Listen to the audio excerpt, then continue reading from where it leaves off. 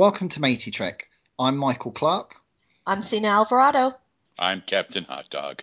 and welcome to Matey Trek, where we get a bit tired of doing Enterprise and we decide to do something different. That's right. And so we decided that we were going to review an episode of Doctor Who. We've never done an episode of Doctor Who on Matey Trek. No, it's great to do something different. Yeah, I don't care what Wayne says. We can do whatever we want. Wayne Who? Exactly. Isn't he? Oh, he does Treknobabble, doesn't he? Oh, yeah, that's right. I think he's the one they call the tea lady. Oh, excellent. Earl Grey, hot. So what episode are we going to do today, guys? We are going to do the introduction to Series 5, or Season 5, as real people say it. We're going to do the 11th hour. This is the premiere for Matt Smith and the premiere for the greatest companion of all time. Oh, whoa. Let's not exaggerate too much there, Dave. Okay, What? so Dave, you are in love with Amelia Pond. And Michael, you can't be fussed about her, right? I can't stand Amy Pond. The character's okay, but I was so glad when she left. Listen now. First of all, I am not in love with Amelia Pond.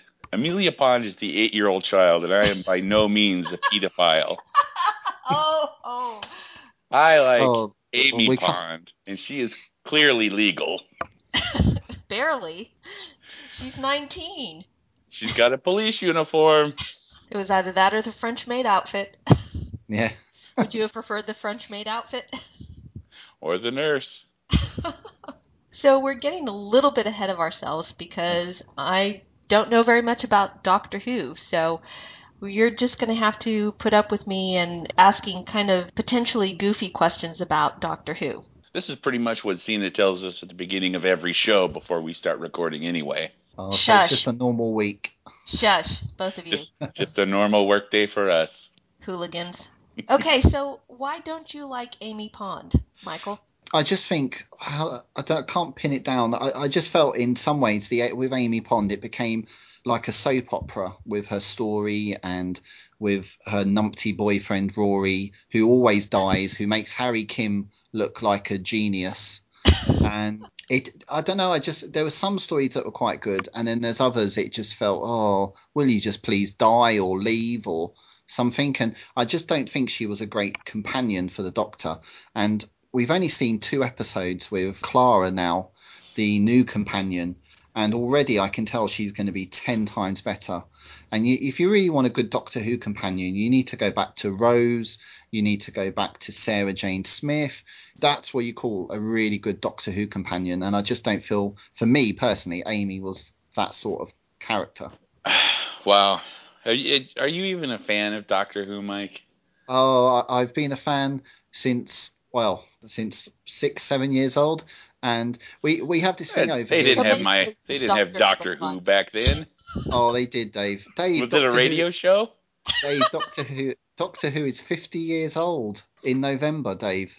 Oh, I know wow. I I know you didn't know. mentioned season 5, Dave, and obviously we're up to season 7 now, but in fact, it's actually season 34. Yeah, but that's And too British. that started on the 23rd of November 1963 was the first ever Doctor Who story.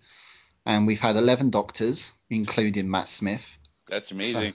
I do have to point out that if it doesn't happen in America, Jesus doesn't know about it. Okay, so give me the Doctor Who 101 because I've watched exactly 5, maybe 6 episodes of Doctor Who, and so I really don't know very much about it other than we have this doctor who's a Time Lord who can travel through time and and space in his TARDIS, and apparently he can't get anywhere on time based on the episodes I've watched, and he has a companion. And the companions either leave or change or die die. or something. And the doctor regenerates. What the heck is that about? Well, let's take them one at a time and let's talk about the companion because I think the companion is the most important character within the story because the companion are our eyes. We see the adventure through the companion's eyes, I think, and they're getting all this wonder by traveling with the Doctor and obviously the fear and the intrepidation of traveling with the Doctor. So it's really important that you have a strong companion. And over the years, they have got stronger and stronger and stronger. And as I mentioned, Sarah Jane Smith, she started with the third Doctor, which was John Pertwee, and her character developed and she became strong. And it wasn't really until we got to Rose that companions got really independent and they were written more as they should be. Because Modern. normally, yeah, modern. Thank you. And often the companions were you'd see a Dalek or a Cyberman or something like that, and it would be all screaming. Oh, so Uh, basically it would be like Constance Goodhart in Captain Proton. it, Ah! exactly, and that might be a bit harsh on some of the companions, but there have been times where that's happened, and normally it's 9 times out of 10 there's always a female companion, though there have been times when there's been more than one companion.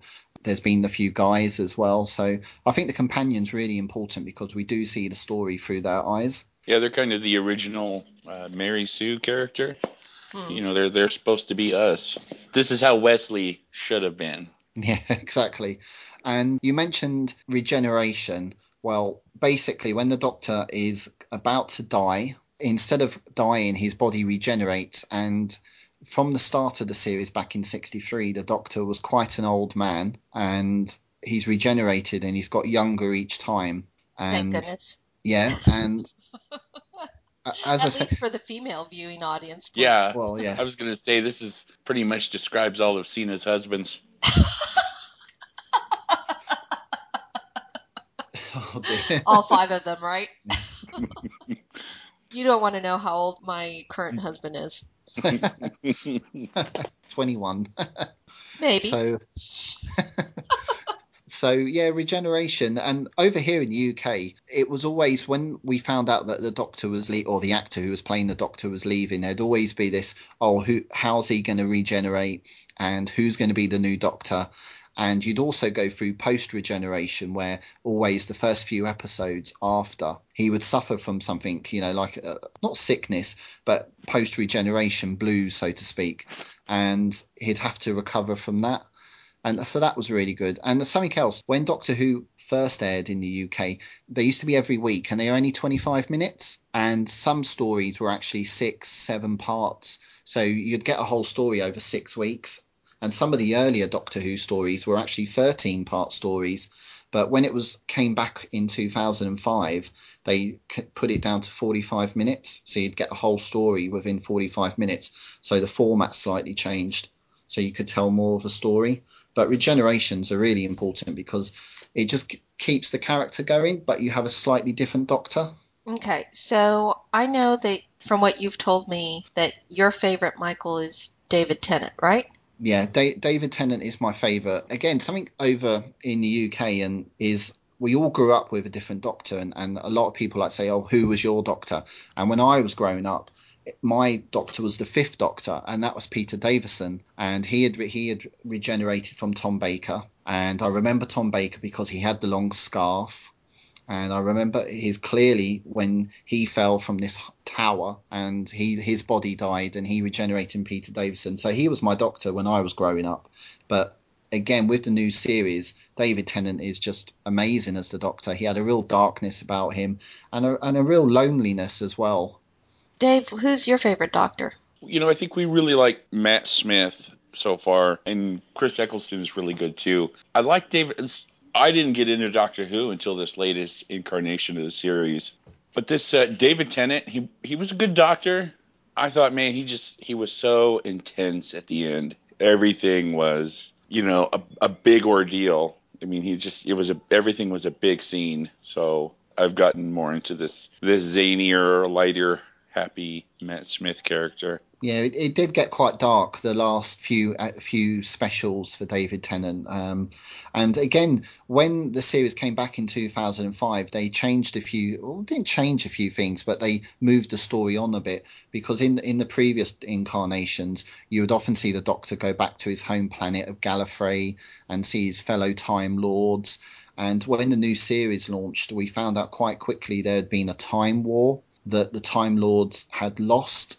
Well, they hadn't lost. They had actually been wiped out, or from what we knew, all the Time Lords were gone, and he was the last Time Lord. And they'd moved the story on quite a bit from there. Okay. Sorry, I had a hot wing in my hand. I couldn't hit the unmute button. So Sundays are your hot wing days, right? Yes, ma'am. Hot wings and NASCAR. Oh, that explains everything.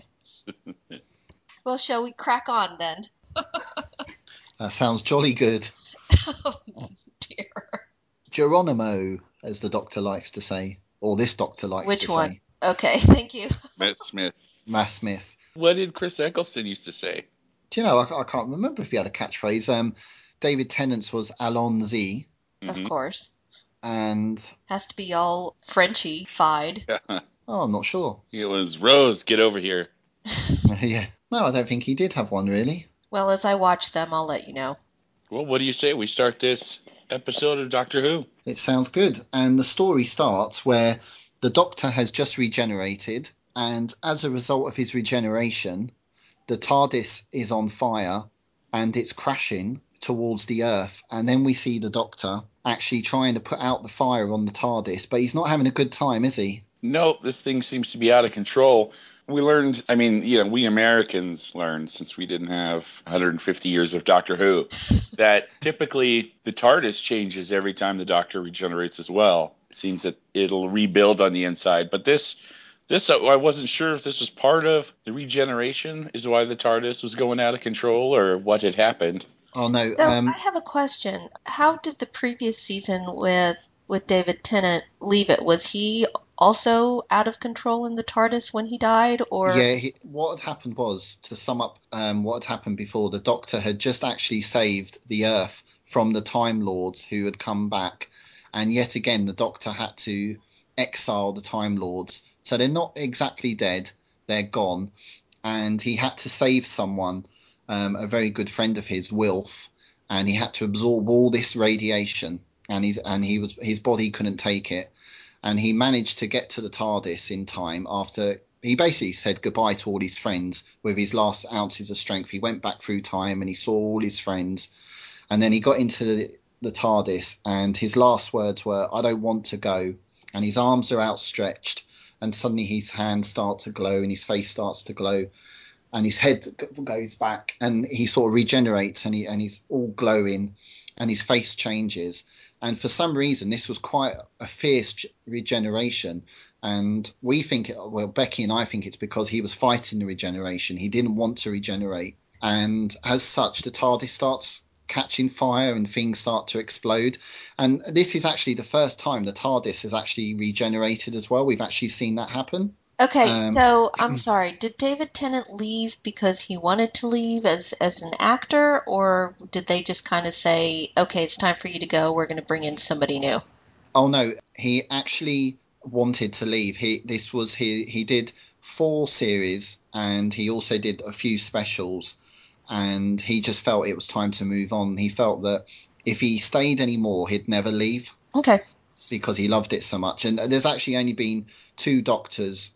Well, one's been fired and one they decided not to do any more with. So a bit of trivia there for you. But yeah, so basically his doctor has regenerated, the TARDIS is exploding and it's crashing towards Earth, and that's exactly where the end of David Tennant's episode ends and Matt Smith's the 11th hour begins. See, now I was told that it was he had gotten a call from Rose claiming she was pregnant, and then that's when he jumped out of the TARDIS while it was in mid-flight.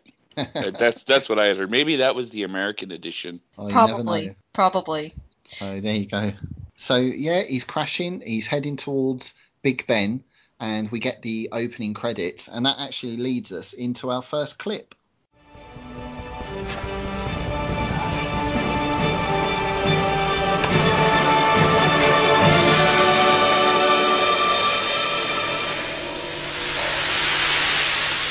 Can I have an apple? All I can think about. Apples. I love apples. Maybe I'm having a craving. That's new, never had cravings before. Whoa! Look at that. Are you okay? Just had a fall.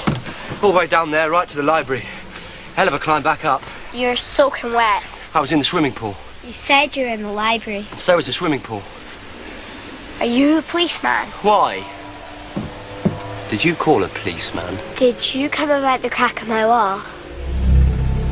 What crap? You alright, mister? No, I'm fine. It's okay. This is all perfectly normal.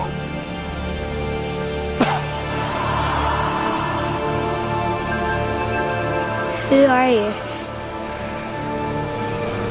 I don't know yet. I'm still cooking. Does it scare you? No, it just looks a bit weird. No. The crack in your wall. Does it scare you? Yes. Well then, no time to lose. I'm the doctor. Do everything I tell you. Don't ask stupid questions. And don't wander off.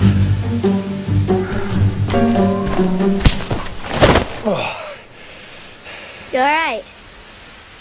Early days. Steering's a bit off. All right. Now, as a parent, I have to be the first one to point out, do they not do the Don't Talk to Strangers campaign over in Great Britain? Oh, we do. This was just a plot device. Uh-huh.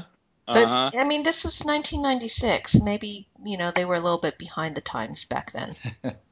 Oh, no. I was around in 1996. And where was the Child Protective Services? I mean, the aunt left Amelia all by herself, and she's 7 years old. Well, we can't give spoilers away, but as the series progresses, especially towards the end of the season, you realise exactly what's going on with Amelia and why there's no parents or family there, or why there doesn't appear to be any family or parents there. Oh, they've been eaten by the Prisoner Zero, right? We haven't gotten to Prisoner Zero yet. I They've know. been eaten by the Slovene. The what? The The Slovene. They're big, green, and fart a lot. Texans. Oh, but Texans. I thought. Shut up, Dave. Howdy, y'all. We're the Texas of Britain. Moving right along. So, what did you think about Amelia's first meeting with the doctor? I thought it was really good. I think the young actress who played Amelia, who's actually related to Karen Gillan. Gillan? Yeah, No, Gillan. Gillan. Yes. Young Amelia, she's actually related to Karen Gillan. You don't have to repeat yourself. I'm not going to cut it out. I'm going to just leave okay. it raw. Oh, okay. I'm definitely not listening to this afterwards then. So I thought she played really well. She it's a great scene, and it's also the Doctor's first scene. This is the new Doctor. This is our first look at the new Doctor. Well, you kind of saw him hanging off the edge of the TARDIS and trying not to get his privates impaled by Big Ben. So you saw him there. Oh, sorry, I meant as in his character, as in him talking. The only things we'd heard when he regenerated was Geronimo as the TARDIS is crashing towards the Earth. Here first thing is, do you have an apple? So again, something different. So Why? that was good. I thought it was. Each Doctor has their own personality. Yeah, we're getting a clip or a look into his personality right off the bat. Yeah. And he's a lighthearted, oddball kind of guy, climbing up out the side of the TARDIS, sees this little kid, and I thought it was again, I'm a parent. Why is he so concerned whether or not she's called the police? I don't know. Maybe he doesn't want to be accused as a pedophile. Well, there might be a reason for that. She was praying for a policeman, wasn't she, to Santa? She was asking Santa, can you please send a policeman? And then all of a sudden, this police box lands in her garden. That's right. And that scene where she is praying, and I didn't catch on at first, it was Santa she was praying to. That was absolutely adorable. Whoever that little actress is, she's got the cutest, roundest little head.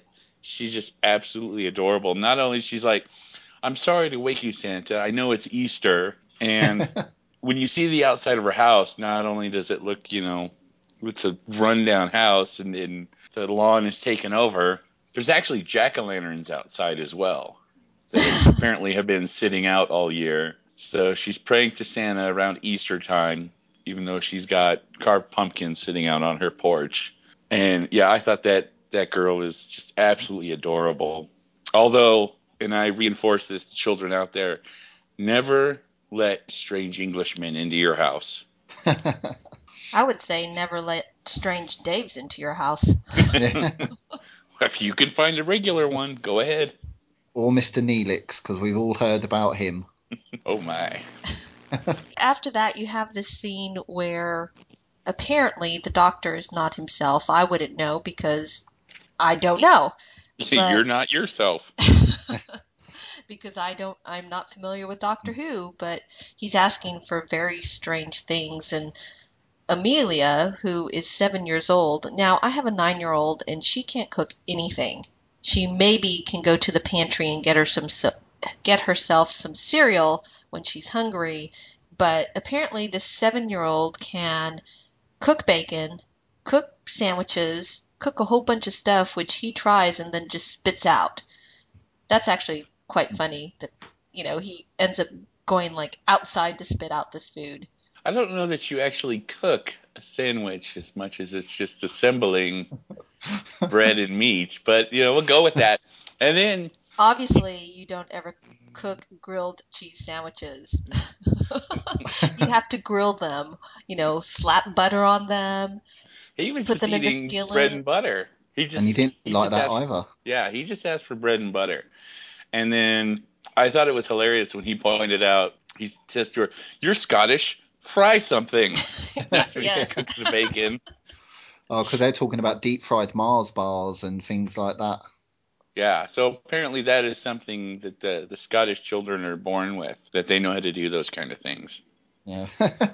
Brilliant. And we also get his favourite food, which is fish fingers and custard, and that's what he decides to have to eat. So he's feeling a lot better after that, because with the 10th Doctor, when he regenerated it from 9 to 10, he needed a cup of tea all the way through the episode. He had post-regeneration sickness, and it wasn't until near the end he actually had a cup of tea and he felt much better. And here it's fish fingers and custard. Have we tried it? Does anyone fancy fish fingers and custard? No. I have not tried it, and I had definitely not thought it was something where he was going to actually take the fish stick and dunk it into the custard. I thought it was he's eating fish sticks, and then later on for dessert he's having custard, not actually combining the two. I might have to try it just to have a go. Fish fingers and custard. But that's quite a funny scene. It's really good. It is funny, and he's drinking the custard out of the bowl like that. He's got a little custard stash.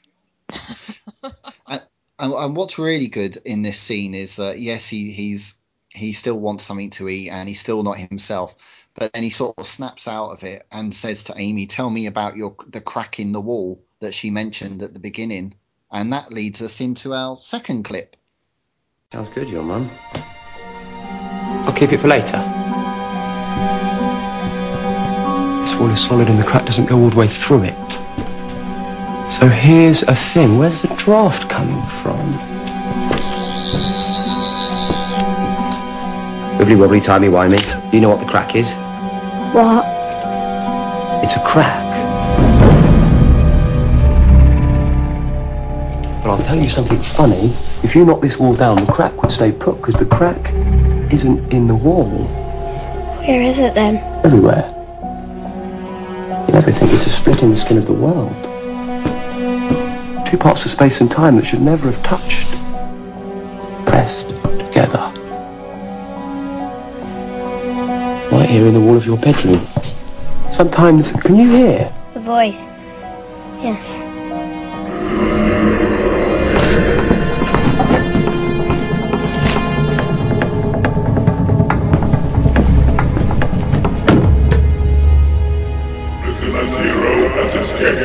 Prisoner Zero. Prisoner Zero has escaped. That's what I heard. What does it mean? Prisoner Zero has escaped. It means that on the other side of this wall there's a prison. And they've lost a prisoner. And you know what that means? What? You need a better wall. The only way to close the breach is to open it all the way. The forces will invert, and it'll snap itself shut. Or... What?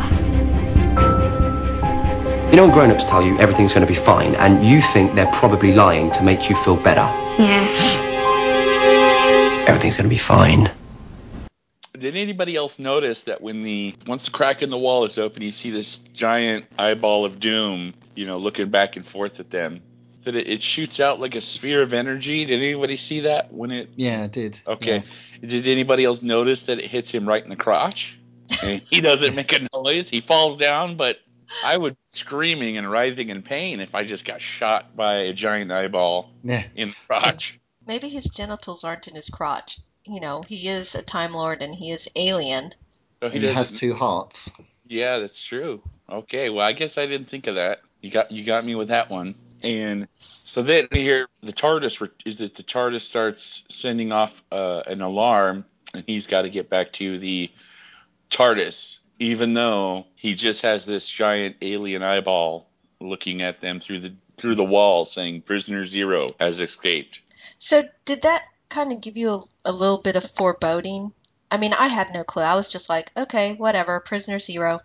But you are familiar with Doctor Who, and were you thinking, oh, this is going to be some creepy type of alien that he has to deal with? Yeah, it was something different. I don't think we've seen anything like just a giant eye before in Doctor Who, so that was really good. And I just liked the fact that before he could even start to solve the puzzle, he has to run off again. And that was really good. But no, the eye itself was interesting, and that was something new. Yeah, I mean, I knew that was going to be attached to the monster of the week. I didn't think, since this was going to be the first episode, that the monster of the week was going to be a big mystery. I think everything was going to be focused on the new companion and the new doctor. So that didn't surprise me much. But it did surprise me that all of a sudden, he takes off right away back into the TARDIS, because you weren't sure, how is this little girl going to fit into the plot of the story? And then Yeah. right away he's off back into the TARDIS. And I think it's a really good scene that comes up where he tells her, "I'll be back in 5 minutes, pack." And she packs, and it's a lovely piece of music in the background, and little Amelia's all excited, and she sits on the suitcase waiting for the doctor to reappear. That was she's so pitiful. I felt so bad for Very her. poignant because you knew exactly what was going to happen, that she was going to be stood up, just like most women are by men, just stood up. Okay, Oh, well, moving right along. well, yeah, Um, so she's sitting there, and as they're going to the TARDIS, he says, "Oh, I'll be right back," and she's like, "Oh, that's what everybody says." And he kind of catches on to that she's been left behind and has had these broken hearts from her parents, and he's saying, "I promise I'll be back, 5 minutes." And when she is just sitting out there, she's got those rubber boots on and that winter coat and that winter hat, and she's sitting on top of the suitcase. That was just the only thing that would have made that sadder is if all of a sudden it had started raining. yeah, That Or was snowing. so heartbreaking. yeah. At least she had her wellies on, so that was quite good to keep her dry. Is that the coat? No, that's the The boots. boots. We call them Wellington boots. Oh, okay. So culture trek. That's right. So what we do see though is that we hear the TARDIS in the background, the whining of the TARDIS as it reappears, and the Doctor runs back into the house shouting out Amelia. And again, he's still looking a state. He's all scruffy. His clothes are ripped. And he's looking around the house. And before we know anything, he's actually hit with a cricket bat. What's a Yeah. cricket bat? Um, Yeah. a cricket bat is No, no, obviously. no, no. She Oh, you knew that. knows. I'm She It's that joking. knows. it's that long paddle we use. Yeah. Dave, I don't want to know about your sex life, okay? Spoilers. So, the doctor is knocked out and handcuffed to a radiator, right? Yeah.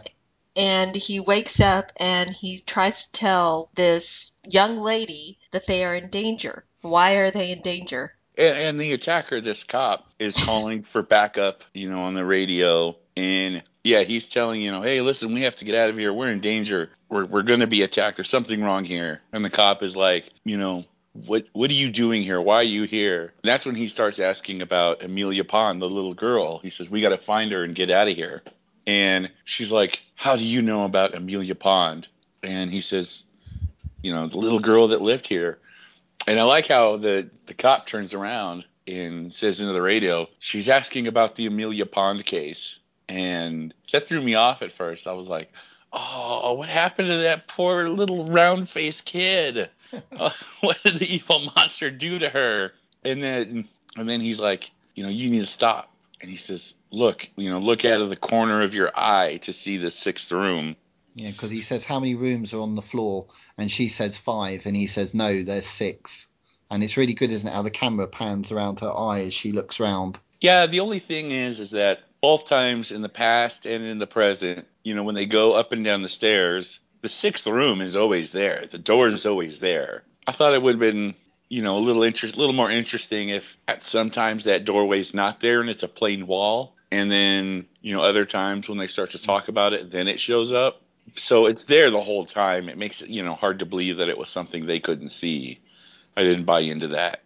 Yeah, What I, did you I think? agree with you, but I do like the fact that both when the doctor is trying to find out or figure out what's going on and when he tells Amelia, there's a close-up shot of them looking out of the corner of their eyes on both of them. I thought that was particularly good, especially because it starts the creepiness. Because Amy, well, we know it's Amy, but this woman goes into this sixth room and it's really quite creepy. And I'm surprised you didn't go hide under your bed, Michael, but there's Oh, really, well, you don't like zombies. And you don't like the creepiness stuff. And it Hold was on. very Hold on. Listen, my man Michael is as tough as nails. All right? Hard as a rock, former soldier in the SAS yeah. until he finds out there's zombies, all right? So Yeah. he didn't know there'd be zombies, so he was fine up until then. Isn't that right, Oh, Mike? yeah, exactly. And then anyway, whenever I watch Doctor Who or Star Trek, I either have my sonic screwdriver or my phaser with me, so to protect me. And, okay. and his teddy bear. And well, that's Becky. He makes the cats watch it with him, right? Yeah, guard cats. I could see you throwing a cat at the TV when something jumps out. Wow! That was a good Scottish impression there, Cena. So there's this very tense-filled, creepy scene where this young woman is in this sixth room and she's looking out of the corner of her eye, and the doctor is just yelling at her to get out of there, and she is just ignoring him. And you just want to say, for the love of God, just leave that room. And she finds the sonic screwdriver, and it's all gooey and it's all got muck over it. Yeah, he's like, it might have rolled down there and rolled underneath the door. And she's like, yeah, yeah. And hopped right onto the table. Yeah. So you see Prisoner Zero come down and just scare the wits out of her, and he's like this big long snake with these horrible teeth, very sharp, skewering teeth. I mean, I will have to say that was good CGI there. Much, much better than what it used to be in the 70s and 80s. It would have been someone dressed up as a snake. I was gonna say, or a sock puppet. Yeah. That was that was always the big joke, growing up. It's like, if you want to see really great special effects, you'll watch something American like Star Trek. But if you don't care about effects at all, then you watch Doctor Who. Oh, some of it was okay. Some of it was okay, like the Daleks and things like that. But no, you're The, right. Pepper Shakers? yeah, Yeah. the plunger, and the paint roller Daleks. Is that what you're saying? Yeah. You will be exterminated. I need That's a that for my Dalek. ringtone. Yeah, I need that for my ringtone. Okay, My so grandmother here. You will be So, exterminated. Get off my lawn. oh dear, moving on please, very please. quickly. Amy manages to run out of the room, and the doctor's trying to free himself using a sonic screwdriver, but the sonic screwdriver's not working properly. And suddenly, a man and a dog appear from the sixth room. Right, and the man opens his mouth and starts growling like the dog. So he can't quite get it together. That's actually Prisoner Zero there, but he's copying the human and the dog, but is not quite getting the vocal chords and words correctly. Yeah, he can mimic the shape, but since he doesn't really get to interact with humans, he doesn't know what voice belongs with which. And the cop, because I'm still leaving the illusion of mystery, is like, oh, it's just some man and a dog, and the doctor's like, no, that's not what it appears to be. He immediately, when he recognized what this man and dog is that it's prisoner zero. He tells it, well, you're not going to kill us because the officer here has called for backup. And immediately the cop's like, I haven't called for backup. What do you mean you haven't called for backup? I haven't called for, there's no backup. I'm not a real cop. And so he's like, well, that's why you're not going to kill us, because she hasn't called for backup. And then that's when all of a sudden you hear the Atraxi arrive, the aliens, and they're like, prisoner zero has been sighted. The cop is like, what is that? He's all, oh, that's backup. And absolutely, that is not why you're going to kill us. Or that's why you're not going to kill us. It's because there is backup. And that confusion allows him to escape. The sonic screwdriver finally works, and he's able to free himself from the handcuffs, and they manage to run. That's right, the classic Doctor Who tactic. Run! And that leads us quite nicely into clip number 3. Run!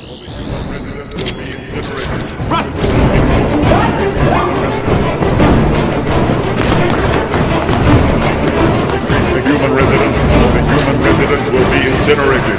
Kissogram? Yes, a kissogram. What's going on? Why'd you pretend to be a policewoman? You broke into my house. It was this or a French maid. What's going on? Tell me. Tell me! An alien convict is hiding in your spare room, disguised as a man and a dog, and some other aliens are about to incinerate your house. Any questions? Me too. No! Don't do that, not now. It's still rebuilding, not letting us in. Prisoner zero will vacate the human residence, for the human residence will be incinerated. Wait, hang on, wait, the shed! I destroyed that shed last time I was here, smashed it to pieces. So there's a new one. Let's go. Yeah, but the new one's got old, it's 10 years old at least. 12 years, I'm not 6 months late, I'm 12 years late. He's coming. You said 6 months, why did you say 6 months? We've got to go. This matters, this is important, why did you say 6 months? Well, why did you say 5 minutes? What? Come on. What? Come on! What? So we see that the cop, reveals herself to be that she is Amelia Pond. And the doctor is visibly shaken and stunned by this. He had just assumed that he was a few hours late. That instead of night, he got there back in the morning and she had fallen asleep. He hadn't realized that all this time had passed. And it hadn't even occurred to him that this cop, who turns out not to be even a cop at all, turns out to be a kissogram, which I didn't even know that was a job. Singing telegram. Yeah, basically. Yeah, but and some can be nice and some can be quite hideous. Well, Does that mean you've had several singing telegrams and kissograms, Michael, sent to you? What are we talking about here? I must admit, when I was 21 for my 21st birthday, which is a big thing over, your 21st is quite a big thing over here. My friends had a party for me and all my family were invited, and they did get me a kissogram, but in fact it was more like a blobbygram. It was this great big huge woman, and I had to sit on a chair in the center of this sort of hall, and obviously at that age you're hoping it's going to be someone quite nice, and it was like Jabba the Hutt. and the scene in Star Wars where he pulls Princess Leia towards him in Return of the Jedi with the chain, and that great big tongue comes out. It felt like that, but that's another story. All I can picture is Mike wearing that slave girl outfit, wrestling with Jabba the Hutt. Let's put that up on the web. Zena, can you make that with Photoshop? Put that on the website. I want to see that. What? I'm sure Mike with a slave girl outfit. I'm sure going to try. If not, I'm going to get a little bit of help. Who's that English boy that does our website? Have him do it. Yes. Well, either the English one or the Scottish one. Yeah. Oh, dear. Note to self. You know how not to do, Mr. Mikey.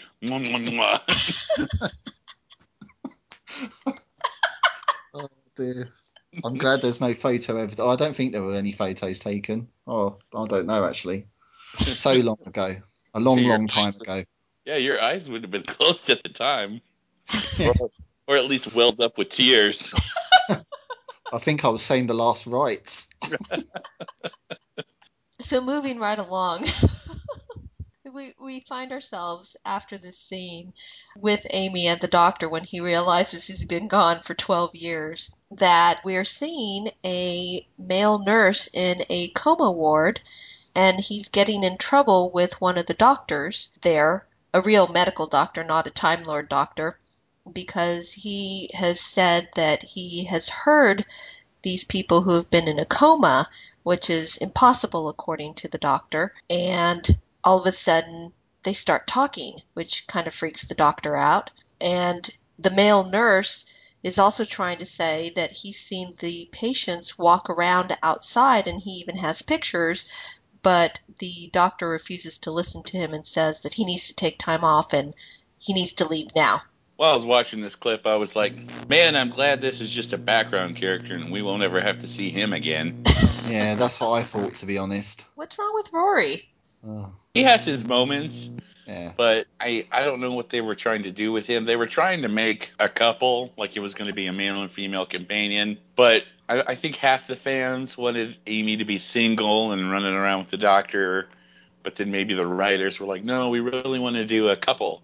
And they just couldn't make up their mind, and they had this wishy-washy little weenie English dude. Now, Dave, you of all people shouldn't be that critical, Mr. Hot Dog. You have to understand, though. I mean, I'm used to an American couple where the man is the boss and he takes charge of every situation. Uh-huh. With chicken wing sauce on his fingers and all over his face. Hey, this isn't a video show we're doing. Nobody has to see me right now.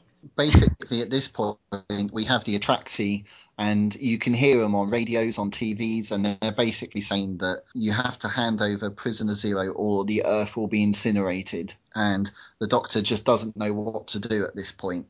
And he has a bit of a confrontation with Amy, and he asks her to trust him. And that's a good scene. Yeah, I really like this scene because she still remembers. I mean, to him, it's just been literally just a few minutes, but she still remembers being that little girl, being little Amelia, and waiting for him, sitting on that suitcase, and then telling everybody she knew that she saw this doctor and this telephone booth that was a time ship that she saw disappear, and she doesn't trust him. And he just says, just 20 minutes, 20 minutes. Well, last time you said it was 5 minutes, and look what happened. No, just 20 minutes. And I really like that scene because just the way he was talking to her made him convince her to trust him, even if it was just for 20 minutes. And that leads us quite nicely into clip number 4.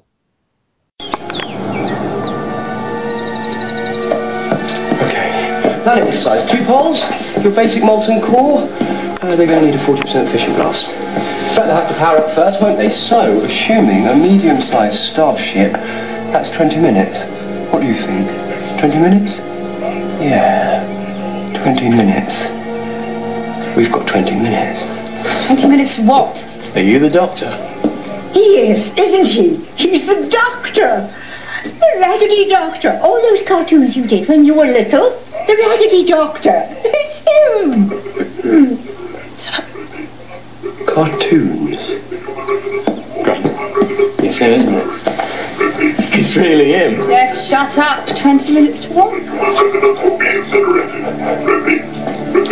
The human residents, they're not talking about your house. They're talking about the planet. Somewhere up there, there's a spaceship. And it's going to incinerate the planet.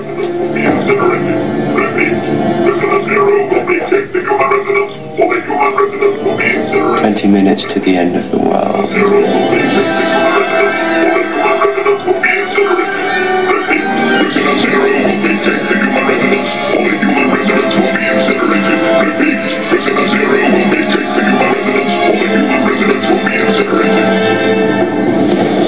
What is this? So yeah, that was a great scene. I think at this point we finally find that her friends, Amy's friends, realise that she isn't quite as unhinged as they thought she was, and that the Raggedy Doctor does actually exist. Yeah, which is really nice, and this is a running joke with everybody that she and the doctor meet throughout the rest of the episode. Oh, so you're the doctor.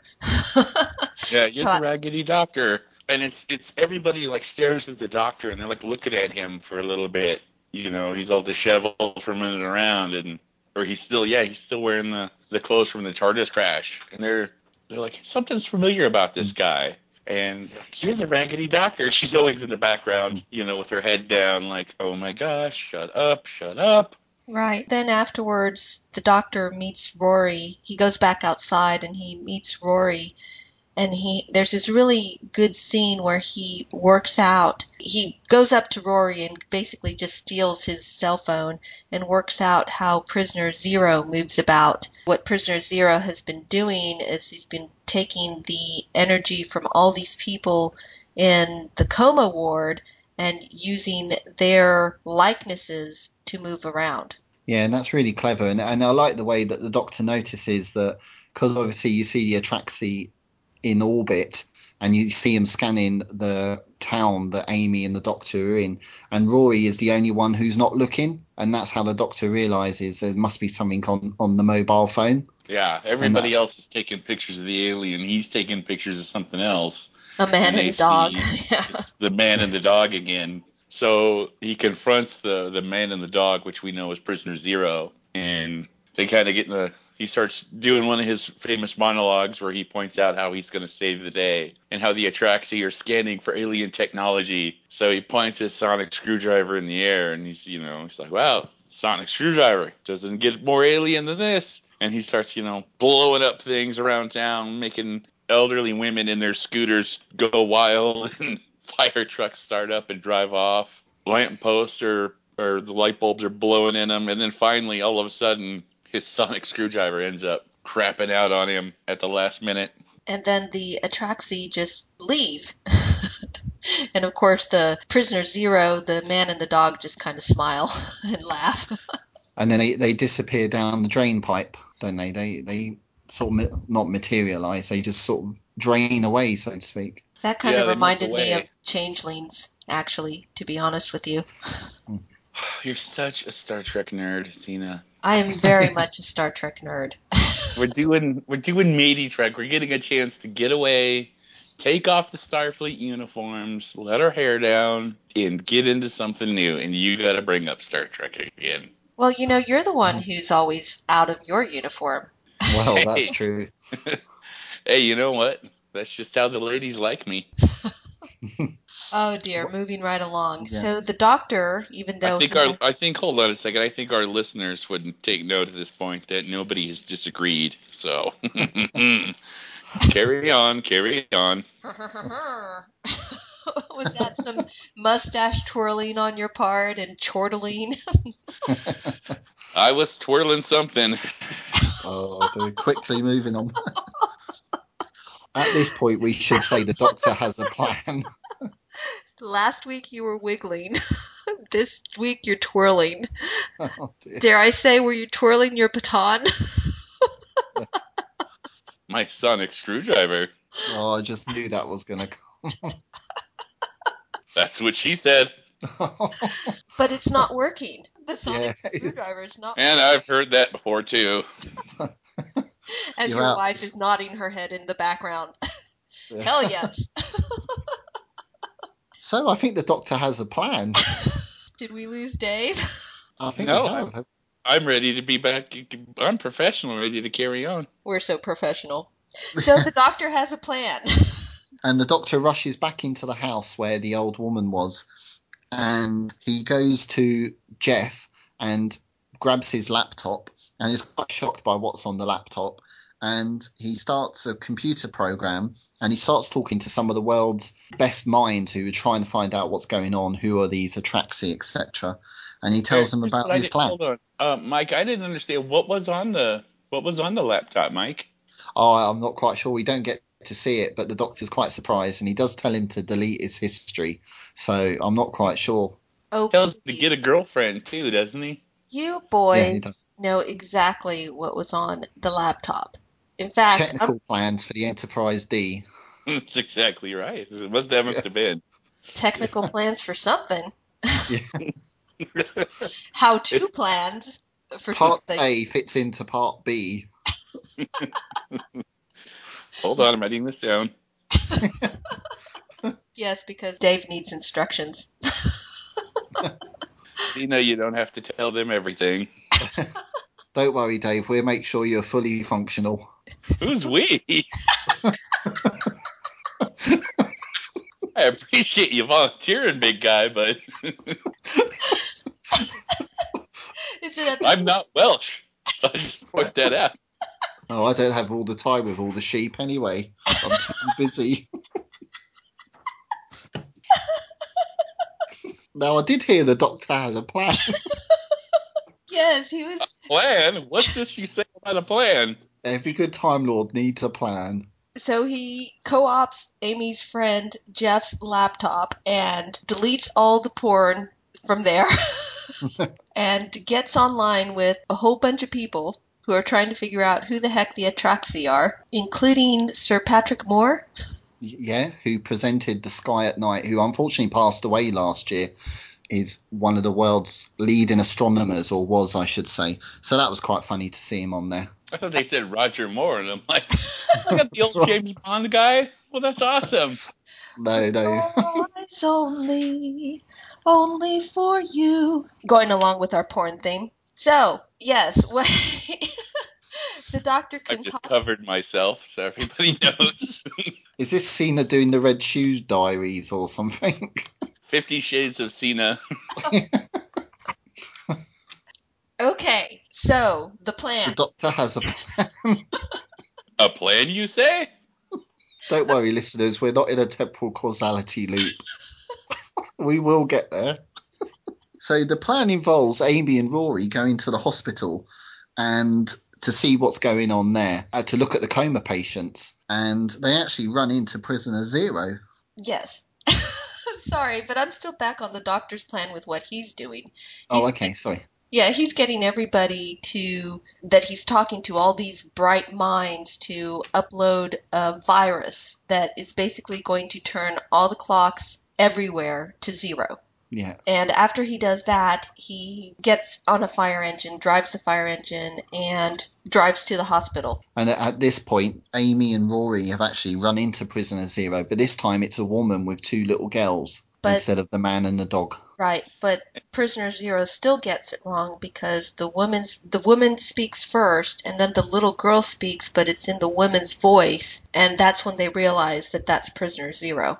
I thought that was actually quite well done. Yeah, that's quite clever. Too. And this time, since it's not the dog barking mixed up with, coming out of the guy's mouth, you actually hear Prisoner Zero talk for the first time, and it's quite creepy, especially when it's the mom and the two little girls, and she's like, oh, if I get the bit with the voices mixed up again, so many mouths, and then they do all three, even the little girls open up, and they have the crazy alien eel mouths. Yeah, that was very creepy, but very, very well done. And this is when the doctor arrives in the fire engine that he's taken, and he crashes through the window and confronts prisoner Zero. And this leads us quite nicely into our next clip. Right then. Hello. Am I late? No. 3 minutes to go. There's still time. Time for what, Time Lord? Take the disguise off, they'll find you in a heartbeat. Nobody dies. The Atraxi will kill me this time. If I am to die, let there be fire. Okay, you came to this world by opening a crack in space and time. Do it again. Just leave. I did not open the crack. Somebody did. The cracks in the skin of the universe, don't you know where they came from? You don't, do you? The doctor in the TARDIS doesn't know. Doesn't know. The universe is cracked. The Pandorica will open. Silence will fall. I really enjoyed this clip because this clip sets up basically the story for seasons 5 and 6, pretty much, because we find out about the silence. And the silence shall fall. Yeah, this is the first time we hear about him. Too bad the silence can't fall on Dave every once in a while. I'll be in my dressing room. I'll lock you in. Yes, but if you could be on the outside this time and you do it, my goodness. Dave, shh. Yeah. So did you like the... Spurs? Come on now. My sides are still hurting. Did Cena ever cut her nails for you, Dave? So moving on, did you like the taunting that Prisoner Zero did? The doctor doesn't know. The doctor doesn't know. Yeah, I thought that was extra creepy, having little kids' voices doing that. Very, very much the Shining. Right, and then to make it even creepier, Prisoner Zero takes the doctor's form, and he doesn't understand it at first, but it's really that the prisoner took Amelia's form, and she's holding on to the doctor, so that's why you have both of them. Oh, and I thought that was such a great scene. He changes into the doctor. He changes into Matt Smith. You know, the shirt half tucked in, half tucked out. Just looks horrible. And Matt Smith's immediate reaction to looking at him is, well, that's rubbish. Who's that supposed to be? And Rory's like, that's you. Really? You don't know what you look like? Well, it's been a busy day. And that's because he's actually still wearing the 10th Doctor's clothes from the regeneration. So it's brilliant. Really funny scene. Right. The doctor's just buying time and just the usual. The good guy gets the evil guy to just keep talking. He's just stalling for time until something happens. And then all of a sudden, the virus that he's created changes all the clocks to zero.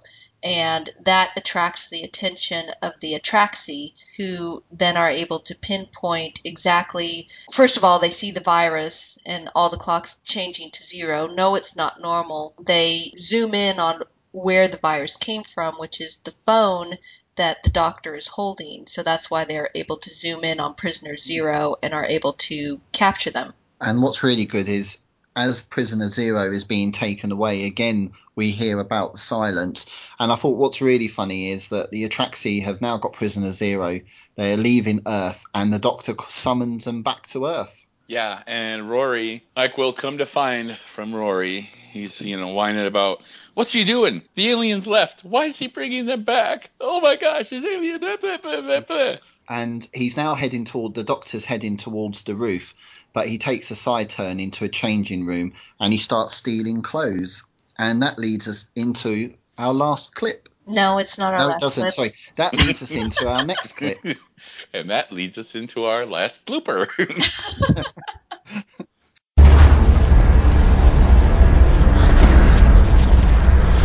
this was a good idea, was it? They were leaving. Leaving is good. Never coming back is better. Come on, then! The doctor will see you now!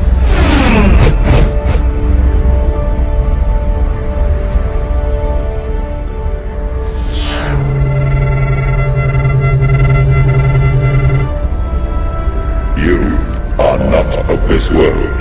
No, but I've put a lot of work into it. I don't know. What do you think? Is this world important? Important? What's that mean, important? 6 billion people live here. Is that important? Here's a better question. Is this world a threat to the Atraxi?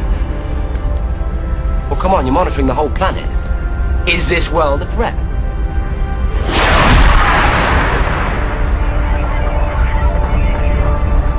No. Are the peoples of this world guilty of any crime by the laws of the Atraxi? No. Okay. One more, just one. Is this world protected? But you're not the first lot to have come here. Oh, there have been so many. And what you've got to ask is, what happened to them?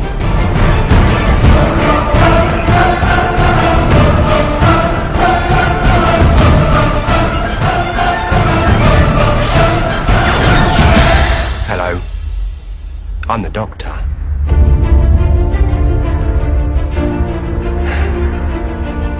Basically, run.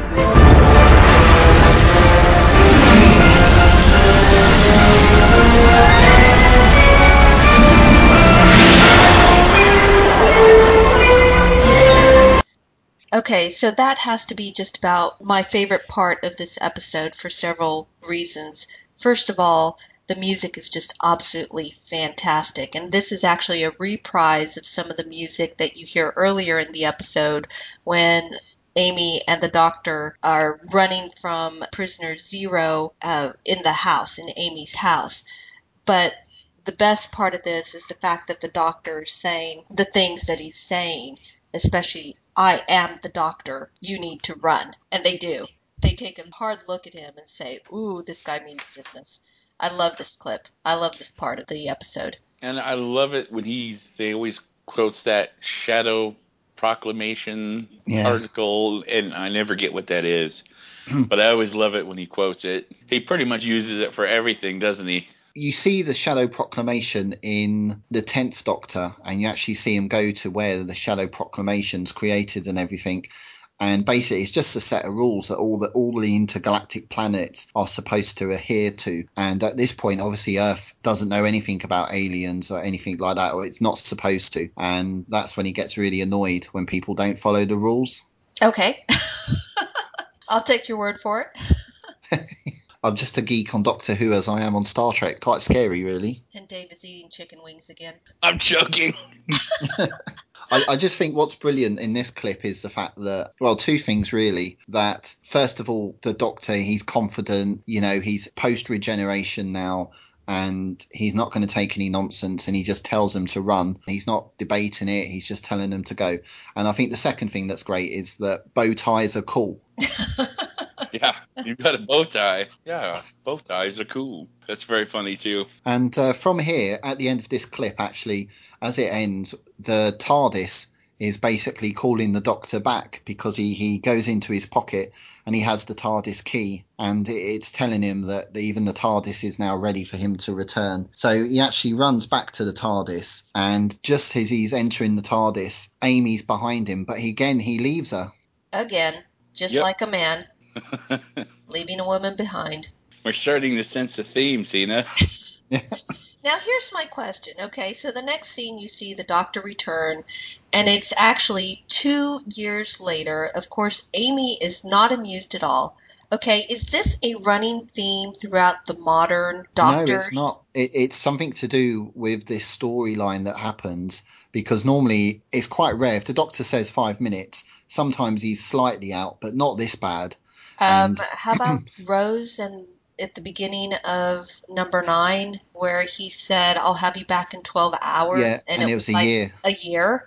Yes, yeah, that does happen, and that's the only other time it's sort of happened that badly. So this is quite bad. 12 years, then 2 years, and again the doctor only thinks it's 5 minutes, which is quite scary. But again, it sort of links to the end of this episode, of this season, I should say, undercurrents in the story. Okay. But again, what's great about this scene is when he does return, Amy is really annoyed with him, but we actually get to see the TARDIS because he asks her to join him and she enters the TARDIS. And this, from the viewer's point of view, this is our first look at the new console room. I'm not all that into what the inside of the TARDIS looks like. That main bridge, I guess you would say, I thought it has always been a bit wacky looking to me, a little clustered. I've always been curious about what the rest of the TARDIS looks like. You mean the library and the pool? Yeah, the library with the swimming pool, and we find out that the TARDIS stores a record of her previous layouts and things like that. So she's obviously, a very large ship on the inside. So I've been curious about how the rest of it looks, but I've always thought the main inside of the TARDIS has always been kind of a clustered steampunk looking mess. I've liked the older ones, and then the new one that we've seen on the Christmas special, where it's a sleeker design and there's, it's not so busy. Yeah, I prefer that, and I liked the TARDIS when it came back in 2005, which was destroyed at the beginning of this episode. I thought that was brilliant. Yeah, this one it's a bit clunkier than what it normally is, but it's a great scene. The wonder, the way it's played, the wonder on Amy's eyes as she goes into this blue box and realizes that it's bigger on the inside. Of course. You're not really, just some weird homeless person who keeps coming into my house who lives in a box. There's actually more to your story. There's something to what you've been telling me. And that quite nicely leads us into our final clip. So you okay then? Because this place, sometimes it can make people feel a bit You know. I'm fine. It's just... There's a whole world in here, just like you said. It's all true. I thought, well, I started to think that maybe you were just like a madman with a box. Amy Pond, there's something you better understand about me, because it's important. And one day, your life may depend on it. I am definitely a madman with a box. Ha ha! Yeah. Goodbye, Nebworth. Hello, everything.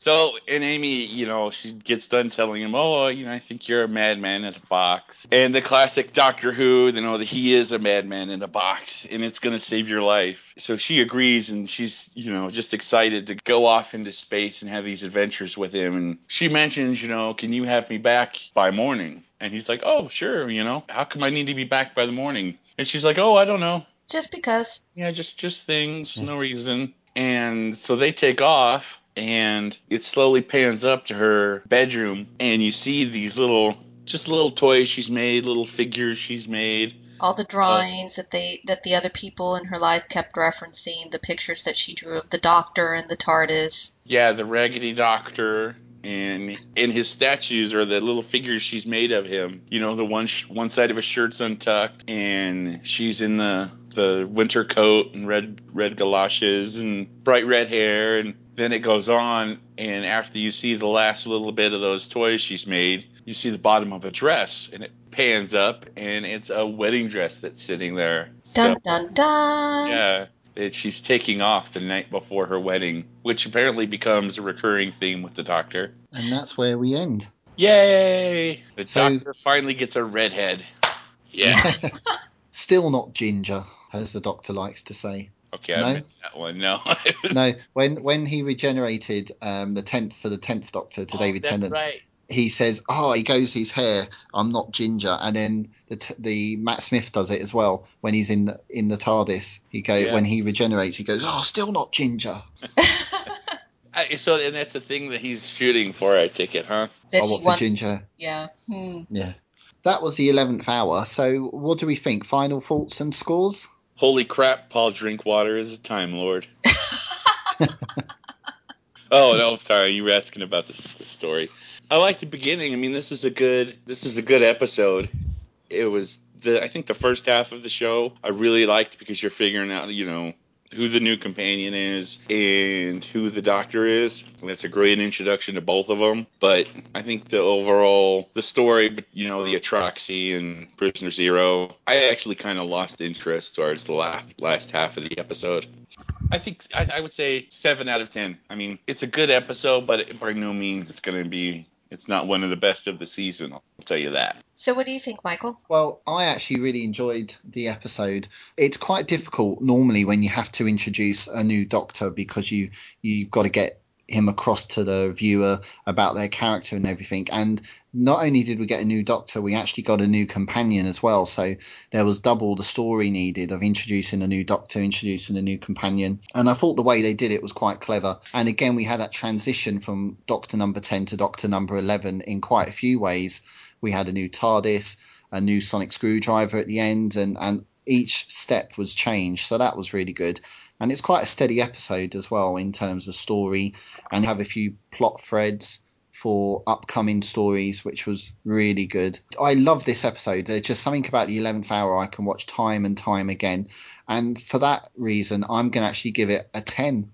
Wow. So I'm looking at this. Hold on, Mike. Now, when you're saying there's something in this episode that you can watch over and over again, now... It's not Amy Pond. Oh, come on, man. No, it's not Amy Pond. I just think it's a brilliant...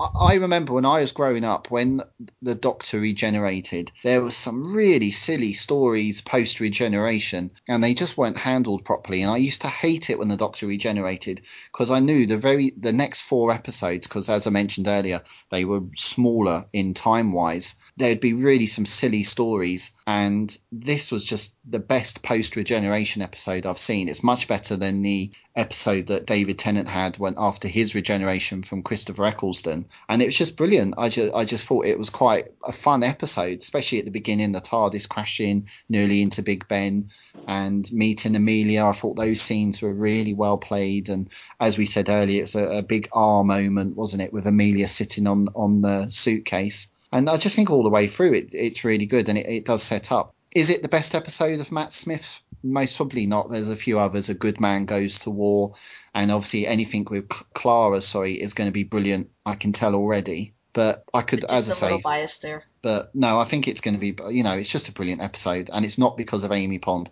Though here at this particular moment, watching the 11th hour the first time, I saw potential in Amy Pond. But for me personally, it just went the wrong direction. Okay. We can still be friends. That's all right. All I have to do now, Dave, is get rid of River Song, and I'll be over the moon. Holy crap! You don't like River's song? I liked River Song until everything that made her a mystery was taken away, and it just became a soap opera with the ponds, with River Song. I'm not giving spoilers away, and it just became a soap opera for me. And that's not what I like Doctor Who. I like Doctor Who to have continuity. I like Doctor Who to have that. I like the stories to go from one to another, but it just got too far with that ongoing story of the ponds, River, the Doctor. You know what I'm hearing? I'm hearing wah wah wah wah wah wah wah wah wah wah wah. Yeah. Because I have no idea what you're talking about. Yeah, I'm sorry, Tina, that you're getting pretty lost on this. So just to sum it up, it's a brilliant episode. I quite liked it. Okay, so my point of view is going to be from somebody who's seen 5 total, including the 11th hour episodes of Doctor Who ever, and I actually quite liked it. I would probably not go as low as 7, but not as high as a 10. I think I'm going to give it an 8.5. I really liked the music. I really liked some parts in it, especially when the doctor has to convince Amy to trust him for 20 minutes. I like the doctor when he's putting on these new clothes, which is symbolic of him just getting all his stuff together. And, he's now the doctor. He's not going to be goofy. Just everything kind of going together. I don't think the story, probably because I don't know what's going to happen later on in the series, that the Prisoner Zero has talked about the plot threads that are going to go throughout the rest of the season, so I'm not aware of that. I kind of missed that the first time around, so I'm going to give it an 8.5. That's a good score still. And I'm still in my dressing room. All by yourself. All by myself. Oh, Okay, sorry. Michael, you want to end this podcast really quickly? Well, yeah, definitely. So this was Matey Trek, and bye. All hands on deck. Red alert. Bloopers approaching after the end music.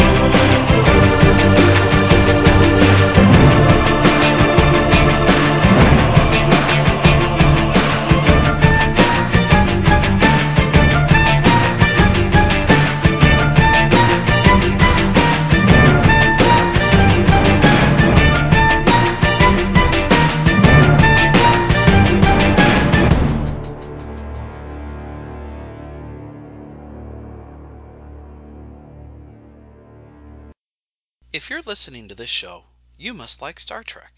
And if you like Star Trek, then we bet you still live in your mother's basement. And if you live in your mommy's basement, then you are what clinicians call a loser.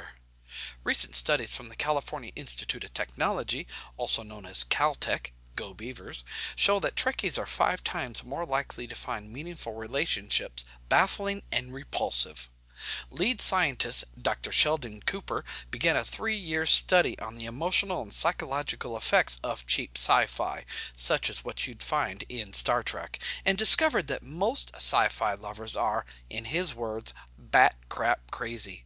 So be careful, or you too might wind up alone in the corner of your basement with nothing but a box of Kleenex to give you the emotional support you desperately need. Is the star not ready for his close-up? Yeah, I'm still in my dressing room. Oh, that's because, remember, I've locked you in. That's right. And I haven't even let Michael have the key. At least you haven't got much preparation to get ready. You just take your robe off and you're ready.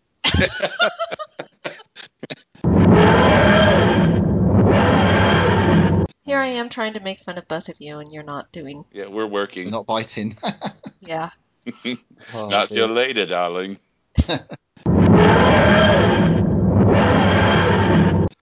Oh, speaking of buttering up people, when's your birthday, Dave? You know, I'm not sure. Are you like the Queen and have 2? Did you just call me a queen? I said, are you like the Queen? Because in America, those are fighting words. Yeah, but isn't Sulu your favorite TOS character? Oh, my. I'm at your mercy, but I trust you guys. Ooh, I'm glad I'm recording that. You guys. That's Mike. Yeah. I would have said you weird ladies, then yeah, we can include you into that. I'm sure I sent these to both. You probably did. Dave probably just deleted it, like I'm he sure usually does your emails. Well, no, if I saw seeing his name attached to it, I was like, oh Lord, it's probably just a shopping list. For the cooking show. That's right. So, do you want to lead us in on that one? I can't see who you're looking at. Me? Yeah, you.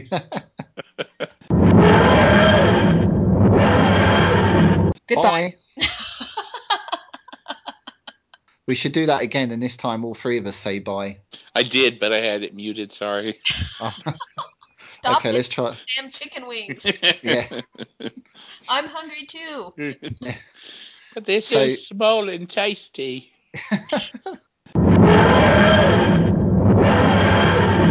So this was Matey Trek. Bye. For Pete's sake. Not a metric 1 second, Mike. An American 1 second. And Cena, where were you? I said it. You did? Okay, I didn't hear you. Sorry. Okay, we'll try again then. Both of you are loudmouths. I don't really have a posh English accent. You got any other kind of English accent? No.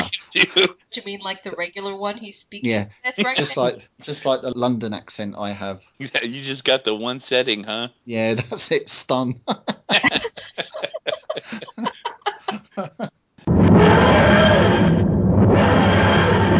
That person you had heard talking in the background was my next door neighbor, so I had to run to the bedroom. Because you didn't want to be commando in front of her?